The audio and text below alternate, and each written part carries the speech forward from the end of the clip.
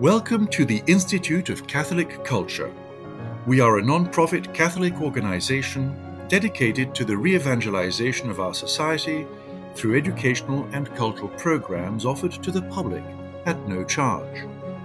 This presentation and many others are available through our online library at instituteofcatholicculture.org and on our ICC app. Please view our upcoming schedule of live online events and engage with us on social media. For handouts, links, and further study materials, please visit this program's page on our website or app. Let's begin in prayer, and then Kelsey, I'll hand it over to you to introduce our speaker this evening. Blessed is our God at all times, both now and ever, and unto ages of ages. Amen. Heavenly King, Consoler, Spirit of truth, present in all places and filling all things, the treasury of blessings and the giver of life, come and dwell within us. Cleanse us of all stain and save our souls, O good one. In the name of the Father, and of the Son, and of the Holy Spirit. Amen. Kelsey? Our speaker this evening is a professor of literature and writer-in-residence at Magdalen College of the Liberal Arts.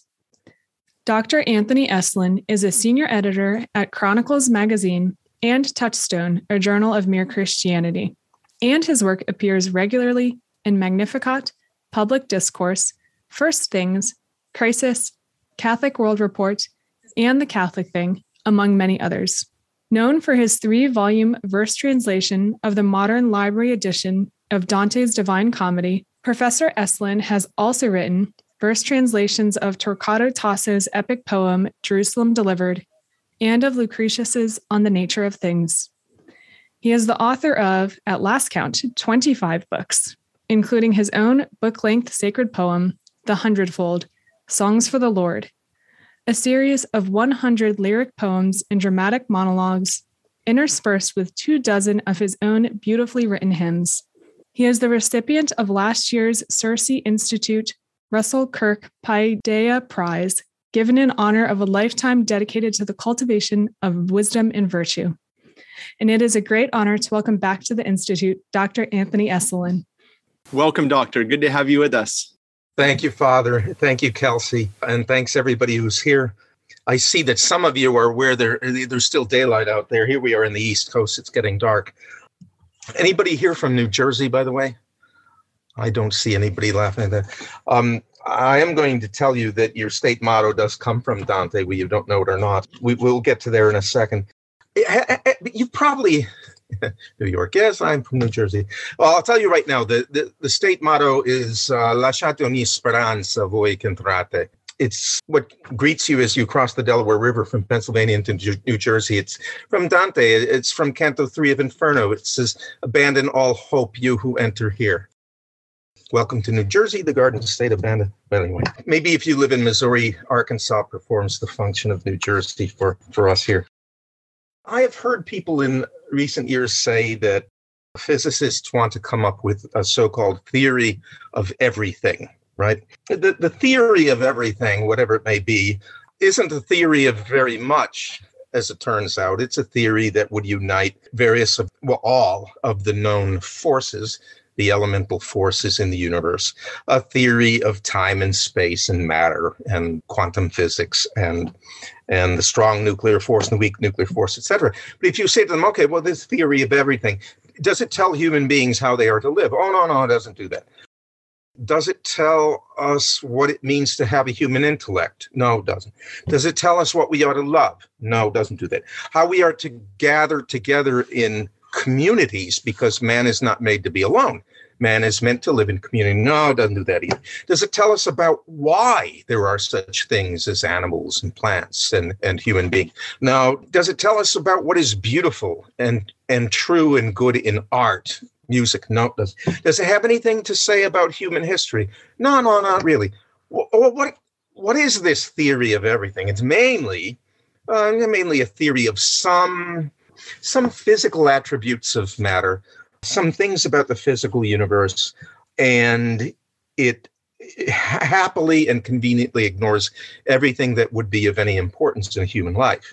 All right. This kind of thinking that, only talking about matter, that's real knowledge here, but talking about the other things, what human beings ought to love, what human being is, that That's not real science. That's not real knowledge. That whole attitude is completely foreign to the Middle Ages. When they wanted something about everything, they meant everything, okay?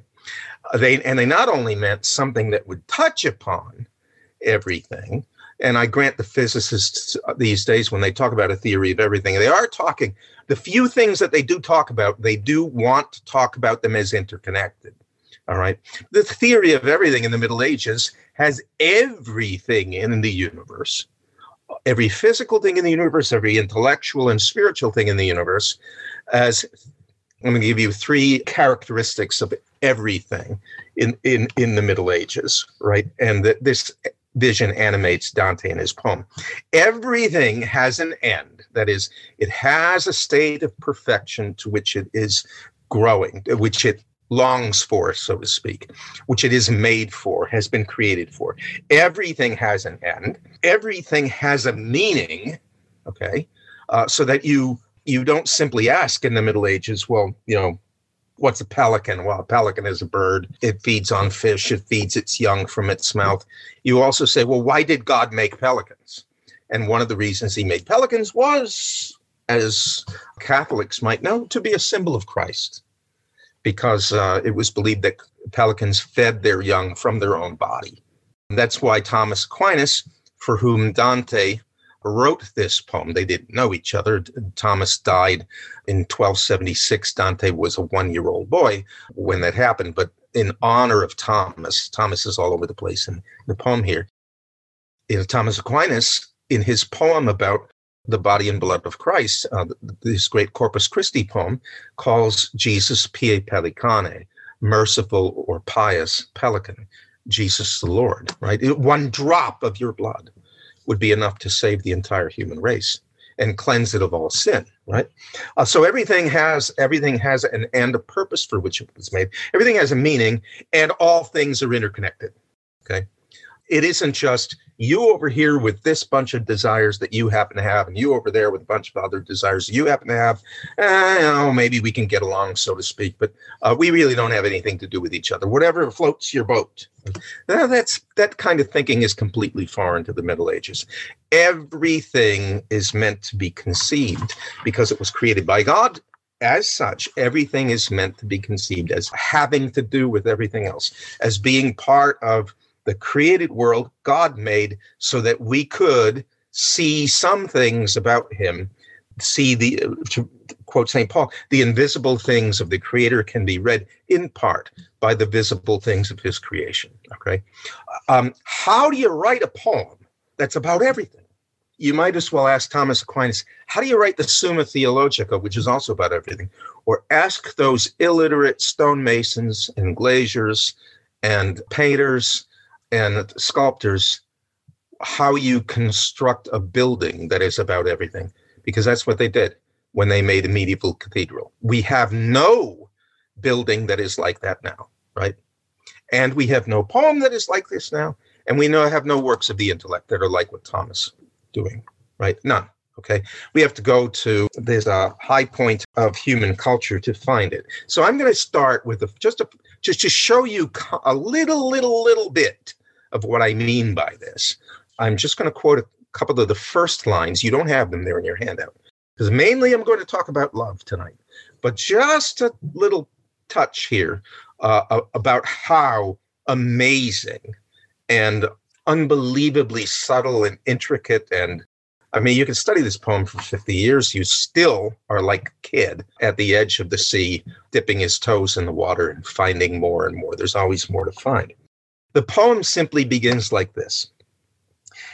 In Italian, nel mezzo del cammin di nostra vita mi ritrovai per una selva oscura che la diretta via era smarrita. Midway upon the journey of our life, I found myself in a dark wilderness, for I'd wandered from the straight and true. And with that first line, okay, now no artist thinks like this now, okay? With that first line, nel mezzo del cammin di nostra vita, he's alluding to, he's echoing a verse from Scripture in Latin. In de medio dierum meorum vadam ad portas inferi.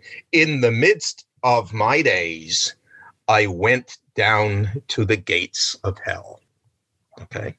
And Dante expects his, sharper readers, right, to know exactly where that comes from and know why he's chosen it.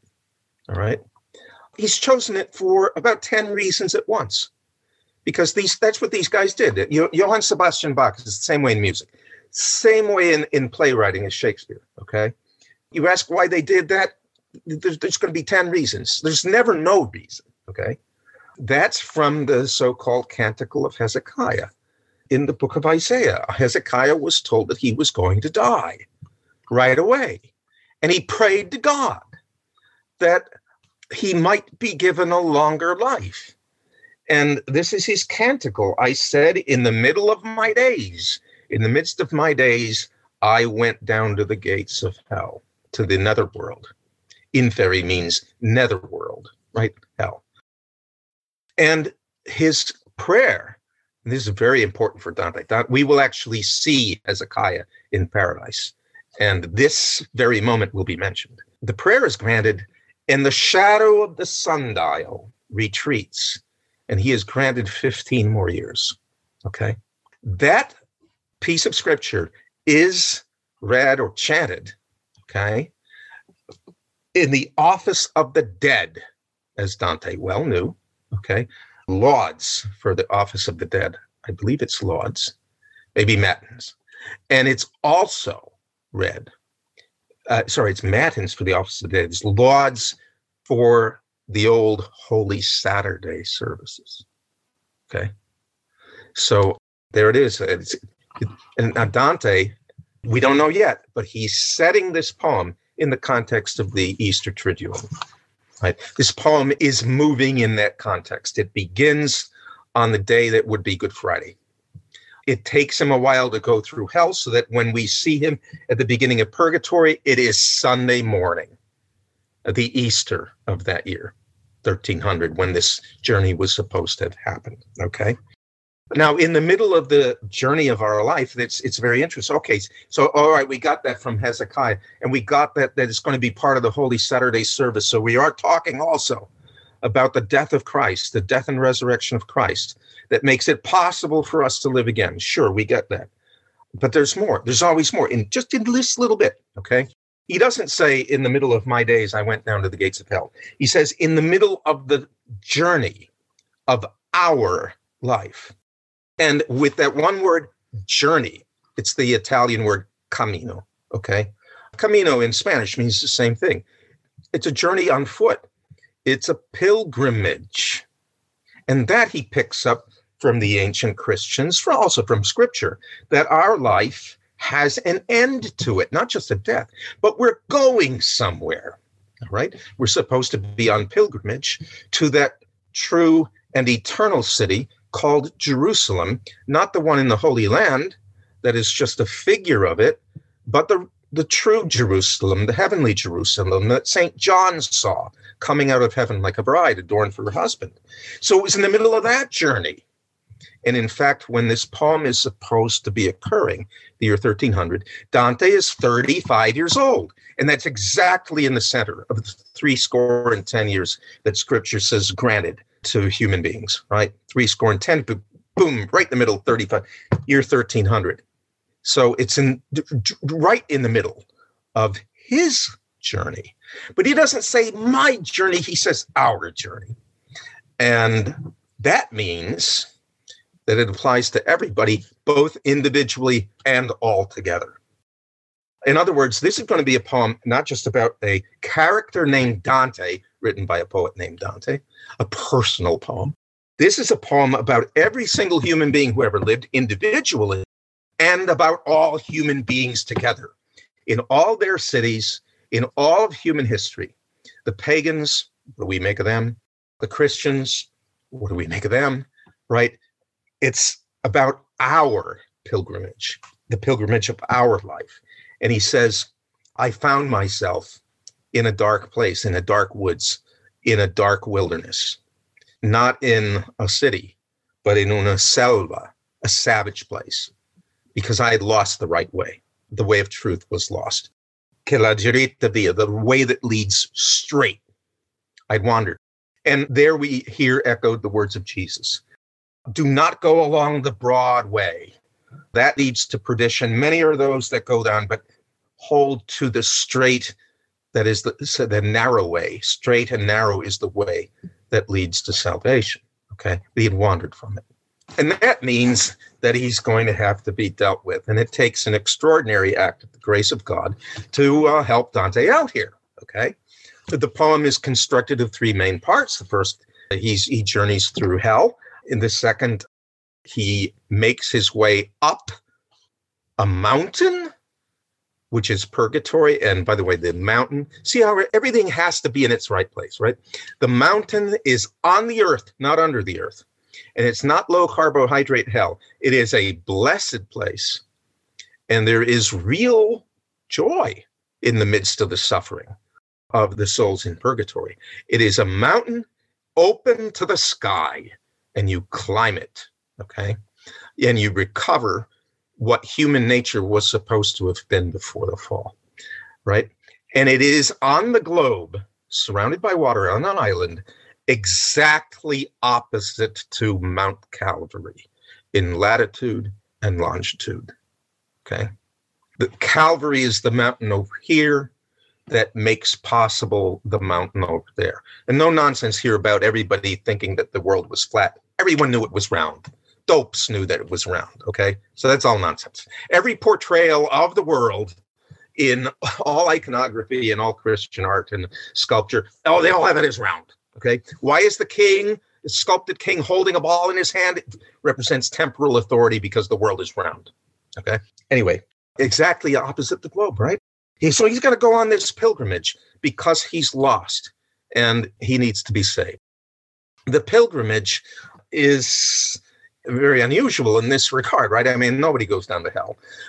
Supposedly in one city, I think it was Verona, after he had been exiled from Florence, and the first canticle of the Divine Comedy was published, the Inferno, little boys would make fun of him as when they saw him on the streets, and they'd run after him saying, look at the man who went to hell.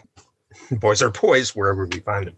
I'd have done that too if I was a kid. Anyway, he's got to go down to, in this first part, with the poet Virgil, and that's not accidental, though I don't want to get into it. There's 1,000 reasons why Virgil has to be the guide, okay? It's very unusual. We don't expect it. We expect it to be a saint, but it's Virgil, and there's reasons for that. He's got to go down with Virgil to see the souls who have lost everything, okay? He's going to learn about. And in Canto 2 of the Inferno, if you go to that quickly, we find him getting cold feet because he remembers what Virgil himself wrote in the Aeneid, which Dante has basically memorized, okay?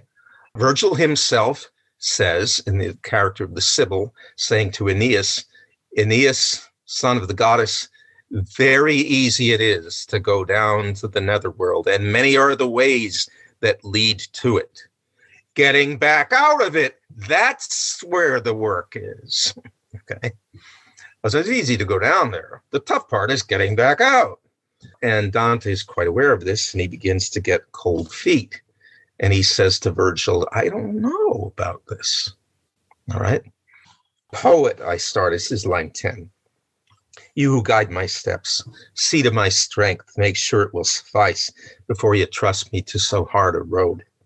You tell of Silvius's father, that's Aeneas, who went down to the immortal world still in the flesh, and with his flesh's senses all aware.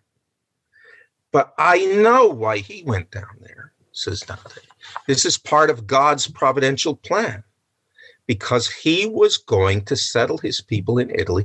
They would found the city of Rome, and Rome was meant to be the center of the church, where St. Peter would have his chair. So I understand why it's appropriate that Aeneas would go down to the netherworld, okay? And then there was St. Paul. St. Paul went. This he's picking up from the end of 2 Corinthians, where St. Paul says, I knew man 14 years ago, whether he's in the flesh or not in the flesh, I know not, God knows. Yeah, but he was taken up into the third heaven. Whether in the flesh or not in the flesh, I do not know, God knows. And he saw things that tongue cannot utter or mind conceive, all right? So Dante says, I know about Paul, okay, line 28 on the next page there. Later, the chosen vessel also went to bring back comfort, strengthening the faith, which is the first step on salvation's way. And this too is part of God's providential plan, right? But what about me? I'm not Aeneas. I'm not St. Paul. Why should I be going down there? I think it would be crazy for me to go down. I think it would be foolish. It would be mad. And all these things, every little thing that I mention here has echoes in 50 other places in the Divine Comedy. I could talk for an hour about one line, okay? This business about being crazy, he's going to allude to it later on, all right? But now he says, I think I better not do this. I'll just stay in the dark woods. I better not do this, okay? Now, the odd thing here is that Dante purposely mentions Aeneas and St. Paul because he's going to play the part of both of those. That's how gutsy he is. He is concerned both with the so-called secular state and the church, all right, and their mutual relations. He does really want to preach the word of God as Paul did, and he does really want to be the poet who owes everything to the greatest of pagan poets and who supersedes him, not because of his own genius, but because he has truths that Virgil did not have, because Virgil was a pagan, okay? He wants to be both, and that's his signal to us when he says, I'm not either one, okay? It's also signaled to us, this poem is going to be about state and church and their mutual relations, and God's providence in bringing about that Rome would be the center of the world, right? Now, Virgil is not having anything of it. He's saying, come on, you're being cowardly here, all right? This is just cowardice, okay? So Virgil says, I got to persuade you, okay? What made me come to see you in that dark woods, get you out of there, and propose this strange journey that we're going to go on? Now, here, you might very well expect that Virgil, being the voice of human reason, will rely, for his persuasion of Dante, will rely on arguments. He might say something simple like this. Look, Dante, you're totally lost in that dark wilderness. You're not getting out of there. You're going to die there. What do you got to lose? Okay. But he doesn't say that.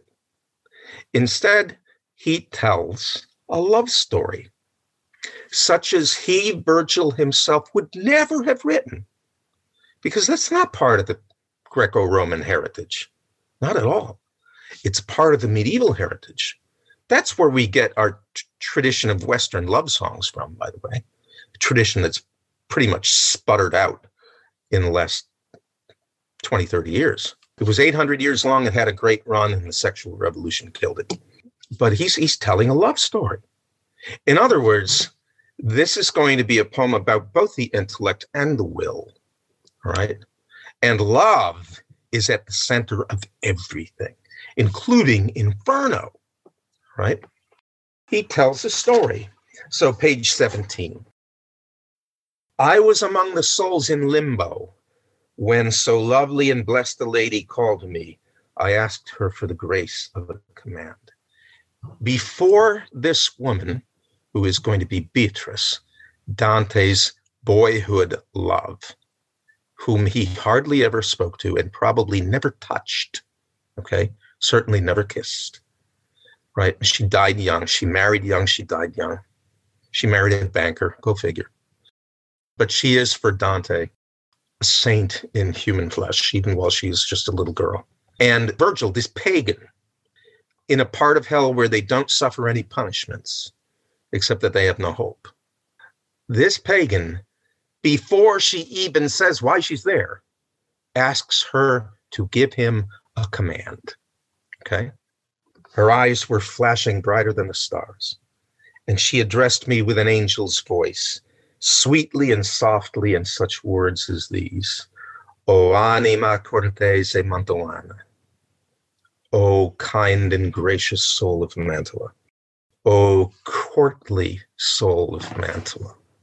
Says Virgil is now in the position of a courtly lover. O anima cordesima antoana. Such a beautiful line. Whom the world still renounce and ever shall, whose fame will last as long as earth endures. I've got a friend down there, and he's lost. He was trying to climb up the hill that leads to life, and he's fallen away from it. He's wandering in the darkness, and I'm afraid that I'm too late to come to his help. Go, you go then, and with the beauty of your words and any skill you have to set him free, that business about being set free is crucial for the whole poem, okay? As it's crucial for the story of salvation, right? The story of salvation is a story of coming to life from the dead and being set free from the prison of sin. Any skill you have to set him free, help him that I may be consoled. I am the blessed Beatrice who bid you go. Love makes me speak and bade me hasten from the place that stirs my longing to return. When I shall stand before my Lord, I vow often to speak to him in praise of you. She promises to speak in praise of pagan Virgil before God Almighty. Love has moved me, okay? Virgil's amazed by this. He's stunned. He says, why aren't you afraid to be here? He says, no, not. I am in such form now by the grace of God. None of the fires of hell can trouble me. This is what happened. And if you go to page 19, we find that in fact, what's being described is not just an emotion that one soul feels for another soul. Oh, that boy Dante who was always mooning after me.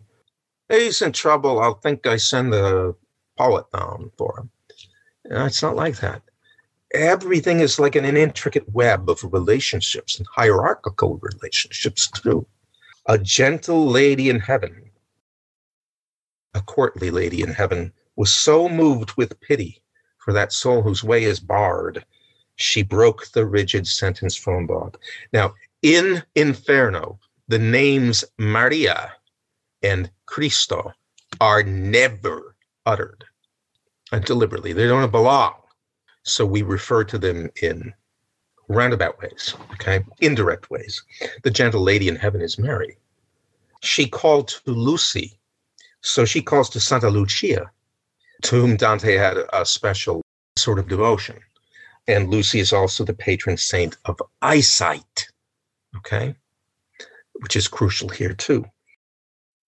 Your faithful follower now has need of you. I give him over to your loving care.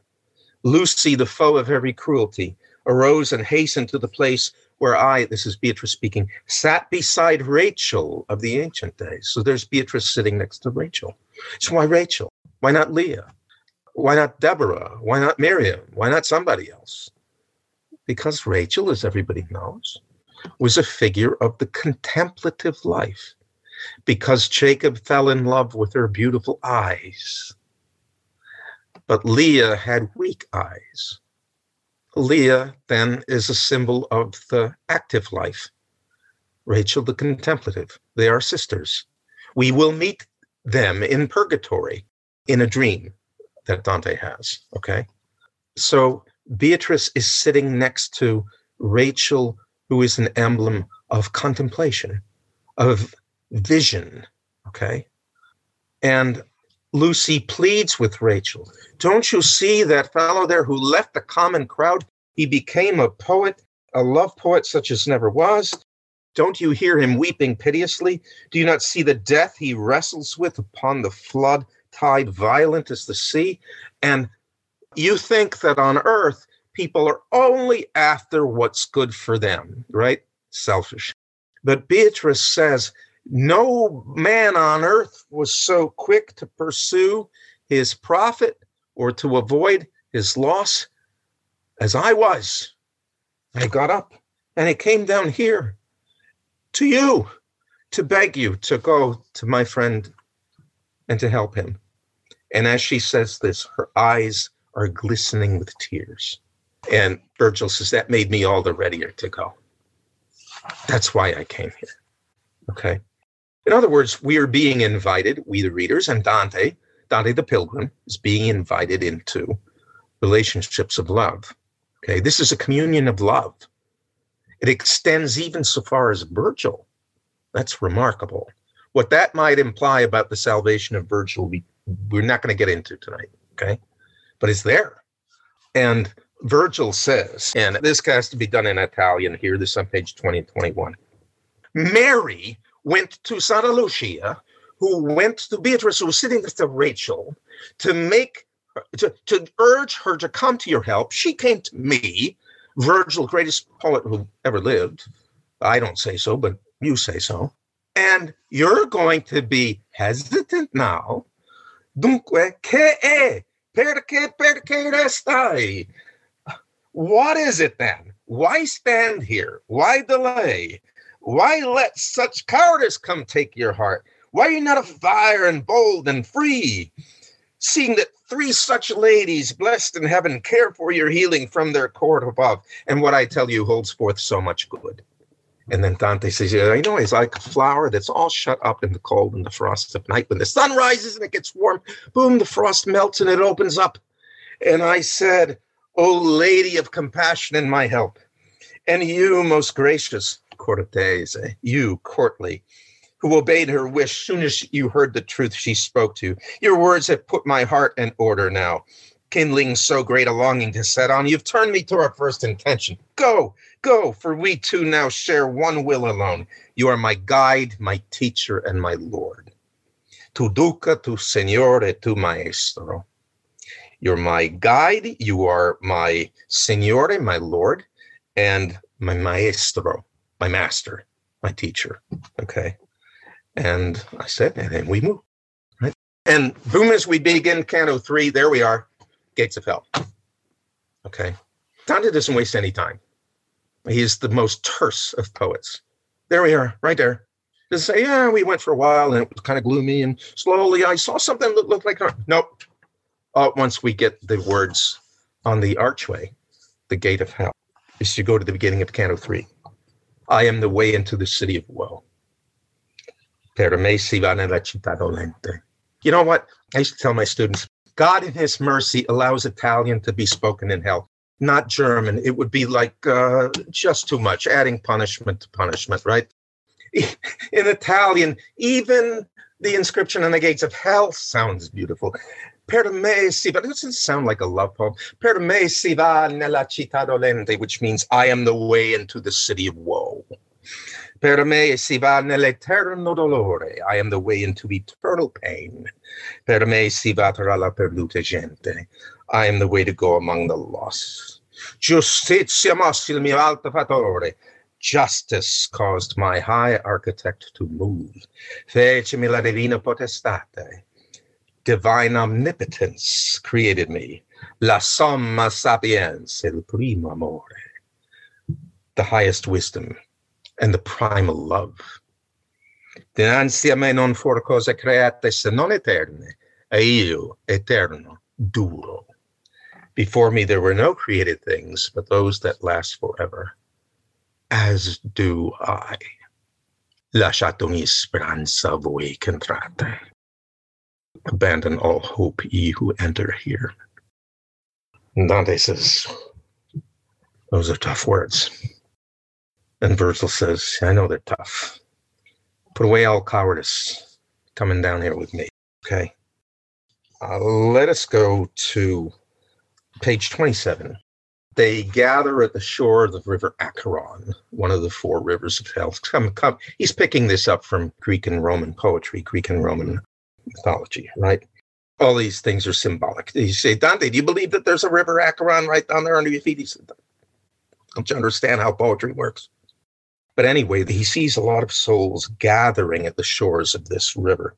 And the river's kind of ugly, kind of swampy and miserable. And all at once, he sees coming at them in a boat an old man. Okay. Old man is naked, grizzled, red eyes. And he's got a big, long pole that he uses to push the boat ahead, sticking it in the mud underneath the water, right? And look here, coming at us in a boat, an old man, hair and lank skin, white with age, hollering, Guai a voi, anime brave. Woe to you, crooked souls. The welcome wagon of hell. I used to tell my students, if I had to go to hell and I could pick my job. This is the job I want, okay? This to say, Vaya voi, anime prave. Who are you, depraved souls, literally crooked souls? Because man is meant, see how everything has to do with everything else. Why does man stand upright? Man stands upright so that he can do something that none of the other beasts do. Not even the birds that seem to navigate by the stars. They don't do this. They don't look up at the sky. Just to look at the sky. They don't do it. Okay? They don't wonder. They don't look up at the stars. Imagine never being able to look again upon the sky. Imagine the ceiling over your head. Non sperate mai vedere lo cielo. Give up all hope to look upon the sky. Cielo means sky and heaven, both. I come to lead you to the other shore, into eternal darkness, fire and ice. And as for you there, you the living soul, get away from these others who are dead. And then Virgil has to give him what for, saying, Charon, shut up already. Quit grumbling. No questions. This is willed where power is power to do whatever it will. It's going to page 29.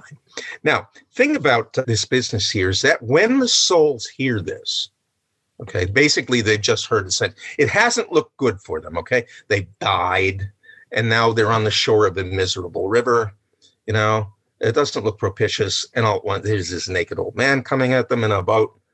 And then he has this to say, Guai voi, anime bravi, non sperate mai vedere lo cielo. And what they do then shows the absolute inversion of love that happens when you give yourself over to evil. Okay, does not mean that you cease desiring things. Dante will be quite clear about this. He says that love, meaning desire, okay, desire is the seedbed of every good thing we do and every evil thing we do. Okay. Don't you remember that when somebody says, well, love explains it. You know, desire, that is to say, love, is the weight that throws us in the direction that we're going. And love is this, in this sense, love is neutral. Love is the seedbed of everything that we do, both the good and the evil. Okay. Love as charity, caritas, that, of course, is what God is. But desire? Anyway, they respond with a curse that is the absolute negation of everything. The proper response of a soul in grace to anything in creation, anything that God has made, the proper response is one of wonder and gratitude. How good it is that you exist. Okay? This response of theirs is to say how evil it is that anything at all exists. All right? It's a nihilist response. But when they heard the old man's cruel words, those naked and exhausted souls turned white, gnashing their teeth with fury for their fate. Bestemmiavano Dio e loro parenti, hurled blasphemy at God and at their parents, at the whole human race, the place, the time, the seed of their begetting and their birth. Then all these people, wailing bitterly, gathered upon the cursed riverbank that awaits each man who does not fear the Lord. Charon the demon, eyes of fiery coal, signals them all to get into the boat, smacks with his oar the soul that lags behind. And one by one they get into that boat. And Dante says, it's so strange. Why do they all collect here at the river? Why did they seem in a perverse way eager to get into the boat? And Virgil responds that just as divine spurs them on, so what they fear turns into their desire. What we really are after here is quite a deep truth. Hell is what, in fact, they have desired. Okay? C.S. Lewis, I think, quoting George MacDonald, the fabulist, the writer of great fables, says that there are only two kinds of people, those who say to God, thy will be done, and those to whom God says, thy will be done. All right? And in this sense, hell is the destination of these souls because that's where they've aimed themselves. They have desired this. Of course, they've desired it perhaps in a phony forms, to be tricked up with all kinds of things that might make it seem not so bad. This is what they've desired with all the frills taken away, what they've desired in fact, not fantasy. This is their love. Augustine said it, and Dante is working with that. My love is my weight. What I love is like a weight in me. Think of a pulley. It swings me towards what I desire. All right. Whatever I love, that is my gravity. Okay. And if I love God, it swings me upward towards God. And if I love something that's not God, as if it were God, then it weighs me down. What I love, that's my gravitational force. All right. And my love is in my choice. Okay. I was going to tell you also, you'll have to take my word for it here, that one of the great influences of Dante in the poem is a fellow named Richard of St. Victor, Benedictine mystic, who says that wherever you find love, there you find an eye to see. Okay. That love opens up the vision. Right. It's not simply true that you see something and because it's beautiful and true and good, you fall in love with it. It is also true that love enables you to see what you would otherwise not see. Okay.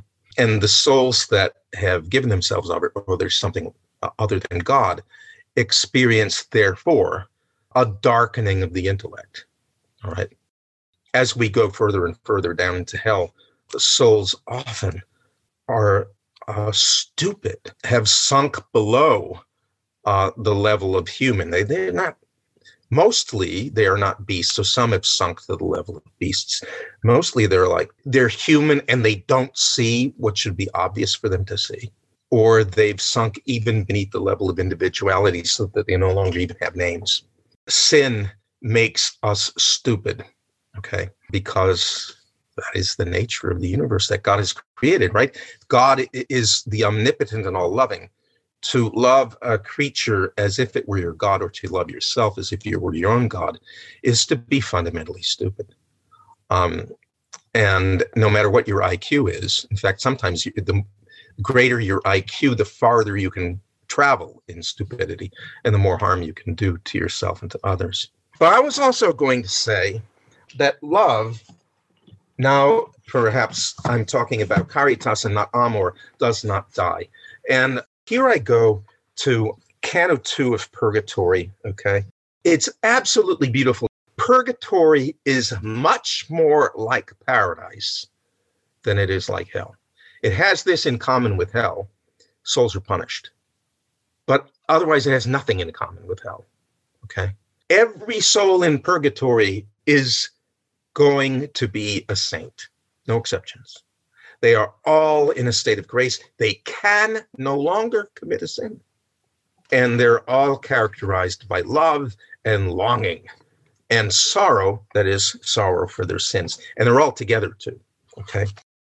Canto 2, we get another boat, okay? This is on page 15, Canto 2 of Purgatory.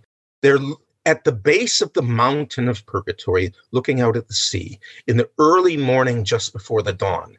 In other words, this is around the same time, okay, that seems to be alluded to at the beginning of Inferno. Only the day now is not Friday, it is Sunday. It is Easter Sunday, because this is resurrection.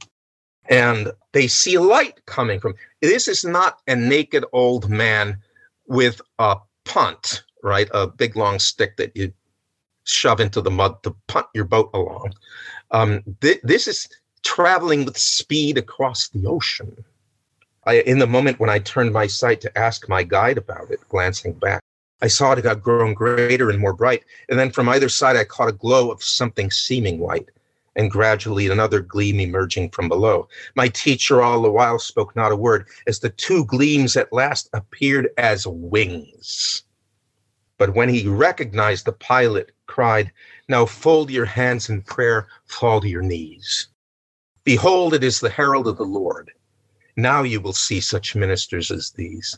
In other words, not Charon, okay? Not a little ragged boat over a swamp. This is the ship of faith across the ocean. See how he holds man's instruments in scorn. He doesn't need a pole. He needs no oars or any other sail but his own wings between such distant shores. See how he lifts his pennons to the sky. Versu cielo, the cielo that Charon said, never hope to see again. It's the first thing that Dante sees once he gets out of hell is the stars in the sky. Okay. He lifts his pennons to the sky. That's where he derives his strength from, heaven. Okay. Sweeping the air with his eternal feathers, changeless, unlike the hair of those that die. And as that bird of heaven drew more near, my eyes could not endure the glorious sight. So bright and dazzling did he now appear. So down I cast him, and he neared the shore upon a skiff, so swift and sleek and light, it drew no water as it skimmed the sea. The heavenly pilot stood before the bow. Beatitude seemed written on his face. More than 100 souls sat toward the prow. In exitu Israel de Egypto, when from the land of Egypt Israel came, they sang together in a single voice with all the verses written in that psalm. He blessed them with the signal of the cross. That's what he says to them. He doesn't say, Guai voi anime prave, non sperate mai veder lo cielo. He says, in the name of the Father, and of the Son, and of the Holy Spirit. And they all cast themselves upon the beach. And then he turned as swiftly as he had come. This is beautiful, okay? The souls are all together singing together. In hell, the proximity of another human being is almost always an irritation, a punishment, okay? One guy describes another guy, they're encased in ice in the lowest reaches of hell. That one there whose head is in my way to block my sight. I'll tell you about him, he was a traitor too. Here, they're all together. And they're doing something together that secular man never does. They're singing praise to God. They're engaging in the highest form of song. And they're happy together. And they're singing the psalm that means so much. When from the land of Egypt Israel came. It talks about the children of Israel going from Egypt to the promised land through the Red Sea, led by Moses, and then finally by Jesus, that is to say Joshua, into the promised land. Okay. It prefigures, Dante says, the baptism of every Christian soul as we go through the waters of baptism to go from the Egypt of original sin into the promised land of the church. And it also prefigures, right, the coming of Jesus, who gives grace and truth. The law came from Moses. From Jesus, we get grace and truth. And it prefigures all of our crossing, we hope, through the waters of death, right? The waters of baptism, the final baptism, which is the baptism of death, into the New Jerusalem, the true promised land. It's all there. That's what medieval man thought about that. And that was the psalm that you would chant, the cantor and the acolytes would chant as you brought the body from the church to the burial ground, when from the land of Egypt Israel came. And they're all singing that now. And they're all eager to go. They like each other. In fact, they're learning to love each other more and more. And indeed, Dante's going to recognize one of them. Actually, one of them recognizes Dante. There's no, hey, you get going. You go, move here. You belong here. You get belong there. The angel just leaves him at the shore, and then he goes. And they see Dante and Virgil, and they say, where do we go from here? And Dante and Virgil say, we just got here too. Okay? It's like a meeting at a train station. We don't know either. And one of them recognizes Dante, and he comes up to give him a big hug. And Dante tries to give him a big hug, but because he's still a shade, there's not the resurrection of the body yet. Shoot, the arms go through him 3 times, just as Aeneas tried to hug his father Anchises when he met him in the underworld in Virgil's poem. And that was a sad moment because he knew he would never touch his father again. But this is not a sad moment because Dante's friend Casella, he will have the body again, and so will Dante. There is the resurrection of the body. They will touch again. And it's a comic moment. And Dante said, Casella, I've been through hell. Can you sing me one of the old songs? I wrote my poems, my love poems, when I was just a kid. And You set them to music. Can you sing one of them for me? And he sings, "The love that speaks its reasons in my mind." Sings it so sweetly. Everybody's listening. Even Virgil, the pagan poet, is listening. Till they have to be shooed. "Come on," by Cato, the guardian of purgatory. "Come on, move it, Cato." And they all run away like pigeons. It's another comic moment, not a moment of punishment. Even Virgil and Dante sort of scurry away. Virgil a bit embarrassed by that. This is love. And that love will triumph. They will touch. Those friends will grasp hands someday again. All right. How about that? Anyway, I mean, this is just a very brief and very inadequate introduction. Thank you so much, Dr. Estlin. Man, what a teaser. I wish that we were having you on for like 10 more sessions or. Yeah, no, it's we could have 100. We could easily have a session on every single one of the 100 cantos. Mm-hmm. And it would not be too much. I'd still be saying, there's so much more I could say.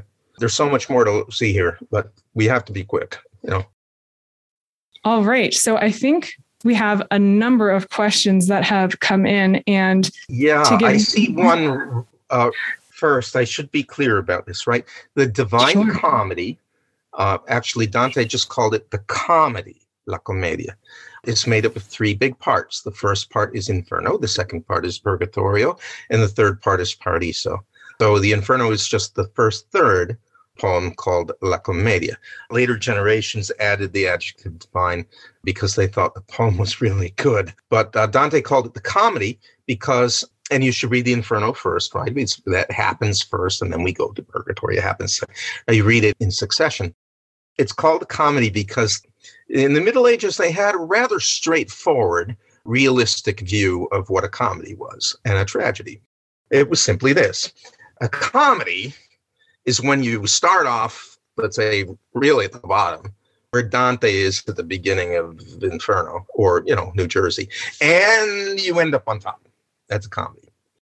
It's a tragedy when you start up there and end up down there. Okay. It's an easy definition to grasp. So you start with Inferno. Okay. And I saw somebody who was recommending the book, The Bridge on the River Drina. I read that a long time ago. It's a phenomenal work. I need to read it again. The novel, The Bridge on the River Drina. I do just want to say there are a number of questions coming in about translations of the Divine Comedy. And I guess it wasn't clear enough in my intro, but Dr. Estlin himself has translation I'm reading a number. So I have those here. You can get those online. Yeah. And let me say, right, each of the 3, you come in 3 volumes, right, has an introduction to help you out. I did the other things for my students, my college freshmen. There's Italian on one side. So if you read a little Spanish, you can guess, or French or Italian. English on the other. It's got glosses on the page to help you out with tough names and all that. It's got notes in the back with little brief introductions to every canto. And it's got appendices that give you other works by contemporaries or sources of Dante, Thomas Aquinas, for instance, other poems by Dante, selections from Virgil to help you out, right? So everything's very easy to use, okay? Yes. And there were pictures too. I didn't take the pictures. They're drawings by Gustave Doré. Thank you. Yes. So again, 3 different volumes here, and it's Modern Library is the publisher. So you can find those. Yeah, Random online. House Modern Library, yeah. Adrian, if you want to go ahead and unmute yourself. Thank you. So I always wonder how to read literature because my English degree didn't really help with that. Unbelievable. I hear you. So many people have told me that. Oh my gosh. Especially when it comes to poetry, right? Well, so it's a lot of different things.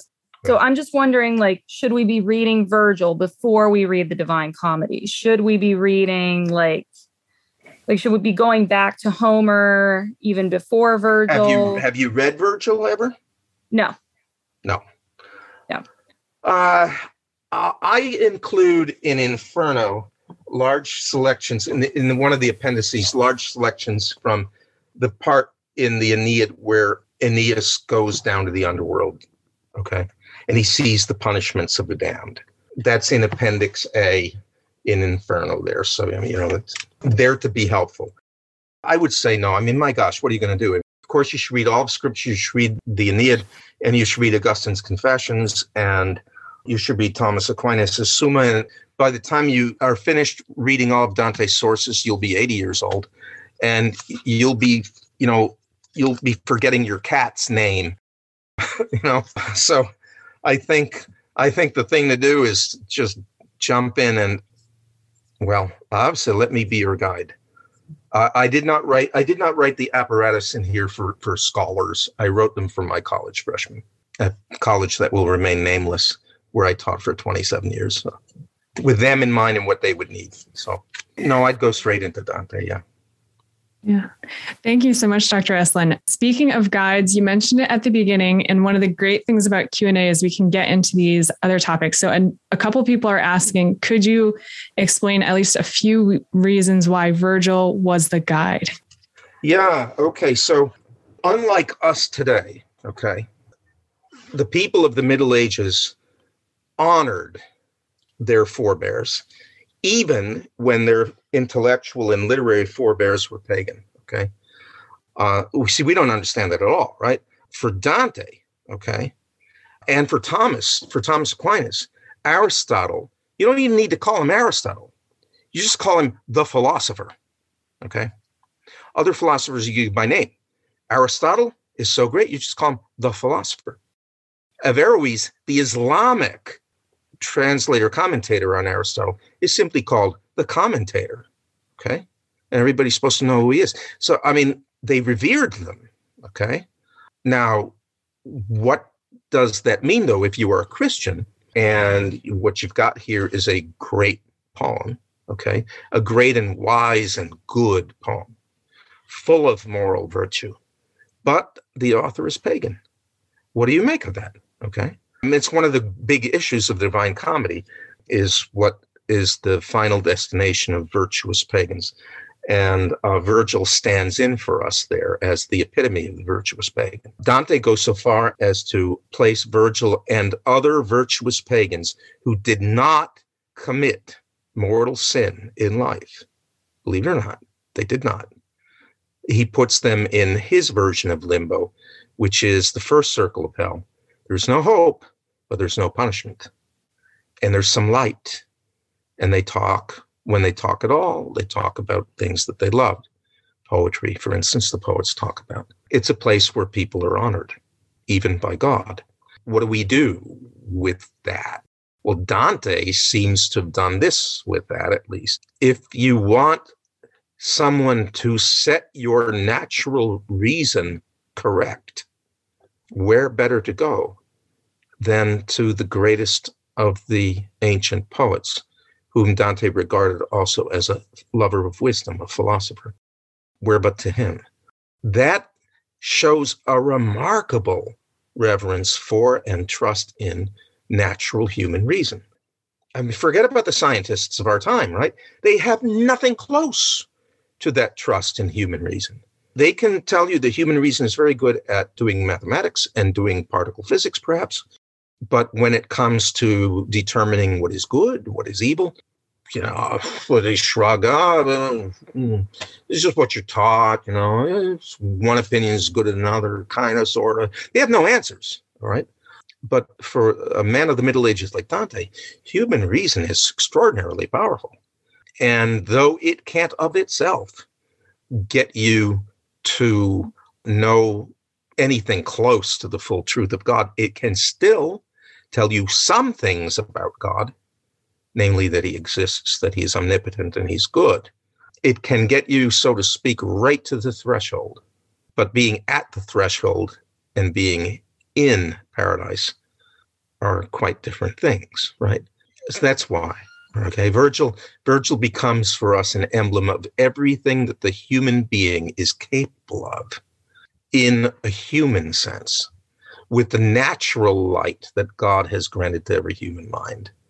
Okay, and it can do wonderful things, and it's still not enough. And when we're talking about paradise, not enough might as well be nothing. But then again, it isn't nothing. So you will see when you read through Purgatory. And there's a part in Purgatory, near the end of Purgatory, where if you don't put the book down and start weeping, then your heart must be made of stone. But I won't spoil it for you. That's why, okay? And that doesn't even get to Dante's theories about the history of poetry and all of that. That's a separate, that's also involved there. Mm-hmm. Yeah, thank you for that. I think we'll end with a question that I'm going to try to kind of bring together many questions that have come in. Okay. All have to do with essentially, what could you say about Dante's theology in the book? Can we trust it? Was the medieval way of looking at the world consistent with Catholic teaching today? Or is there anything in the Divine Comedy that we should be wary of as far as things it might say about theology? He was more, not less apt to see a God-ordained distinction, more, not less apt than the people of his time, a God-ordained distinction between the temporal order and the spiritual order, okay? And that alone may be why in the Renaissance, some Protestant readers appreciated Dante, because he attacked the corruption of the church furiously, and he seemed to believe in a sharp distinction, temporal order, spiritual order. However, he subordinates the temporal order to the spiritual order. But he does insist that when one tries to interfere with the other, you get chaos and injustice, right? But other than that, I do not think so, okay? He is more apt than we are right now to see human life as necessarily communal, right? There's no word for loneliness that I can find in Middle English. I don't think people experienced it. They were around too many people all the time, doing all kinds of things that you had to do together, right? Individualism, it's inconceivable. And I think there Dante, as Thomas does, and the medieval poets generally, have a lot to teach modern man about what a real community looks like. He is very clear about the relationship between sin and getting nature wrong. Nature for Dante is the child of God, okay? You can almost define sin in general as that which is in some fashion counter to nature. Sometimes counter to nature because you pursue it too much, you drink too much, you eat too much, or you pursue it in the wrong way. Sometimes counter to nature in itself, okay? Such as the sins of the Sodomites, which Dante places not in the circle of the lustful, but with the circle of the violent, namely the violent against God. They are most like blasphemers and usurers, anti-creators, okay, aiming their evil directly against the creative power of God. There I think Dante has much to teach us. Much to teach us also about the genuine goodness of the created world.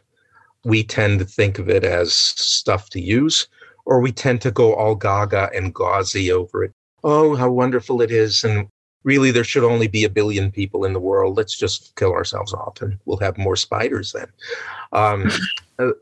Now, Dante certainly believed that the whole created order was made for man. Man is meant to be God's viceroy in charge of the entire created universe. However, that created universe is good in itself, and it has much to teach us. Okay. And so there are metaphors taken from nature all over the place. I mean, nature is to be honored, and not in a sentimental environmentalist kind of way or pseudo-environmentalist sort of way, but theologically honored, how good it is that this natural world exists. So no, I think he's instructive. Pope Leo XIII, the progenitor of modern Catholic social teaching, Pope Leo XIII was absolutely steeped in the habits of the Middle Ages and in the poetry of the Middle Ages, right? He's not taking 2 steps in his social teachings without thinking about the world of the High Middle Ages that give rise to Thomas, who he promoted as the doctor of the church that everybody ought to be studying now, and poetry, the incomparable Dante. So I hope that's a good answer. Yes. Thank you so much for your answer and for your time with us this evening, Dr. Estlin. That was just absolutely wonderful. Thank you all. God bless you all. We hope you enjoyed this program from the Institute of Catholic Culture. Remember to download our app and share our online library with friends, co-workers, and family members. To learn more, get involved, and support the Institute's work, visit instituteofcatholicculture.org and visit us on social media.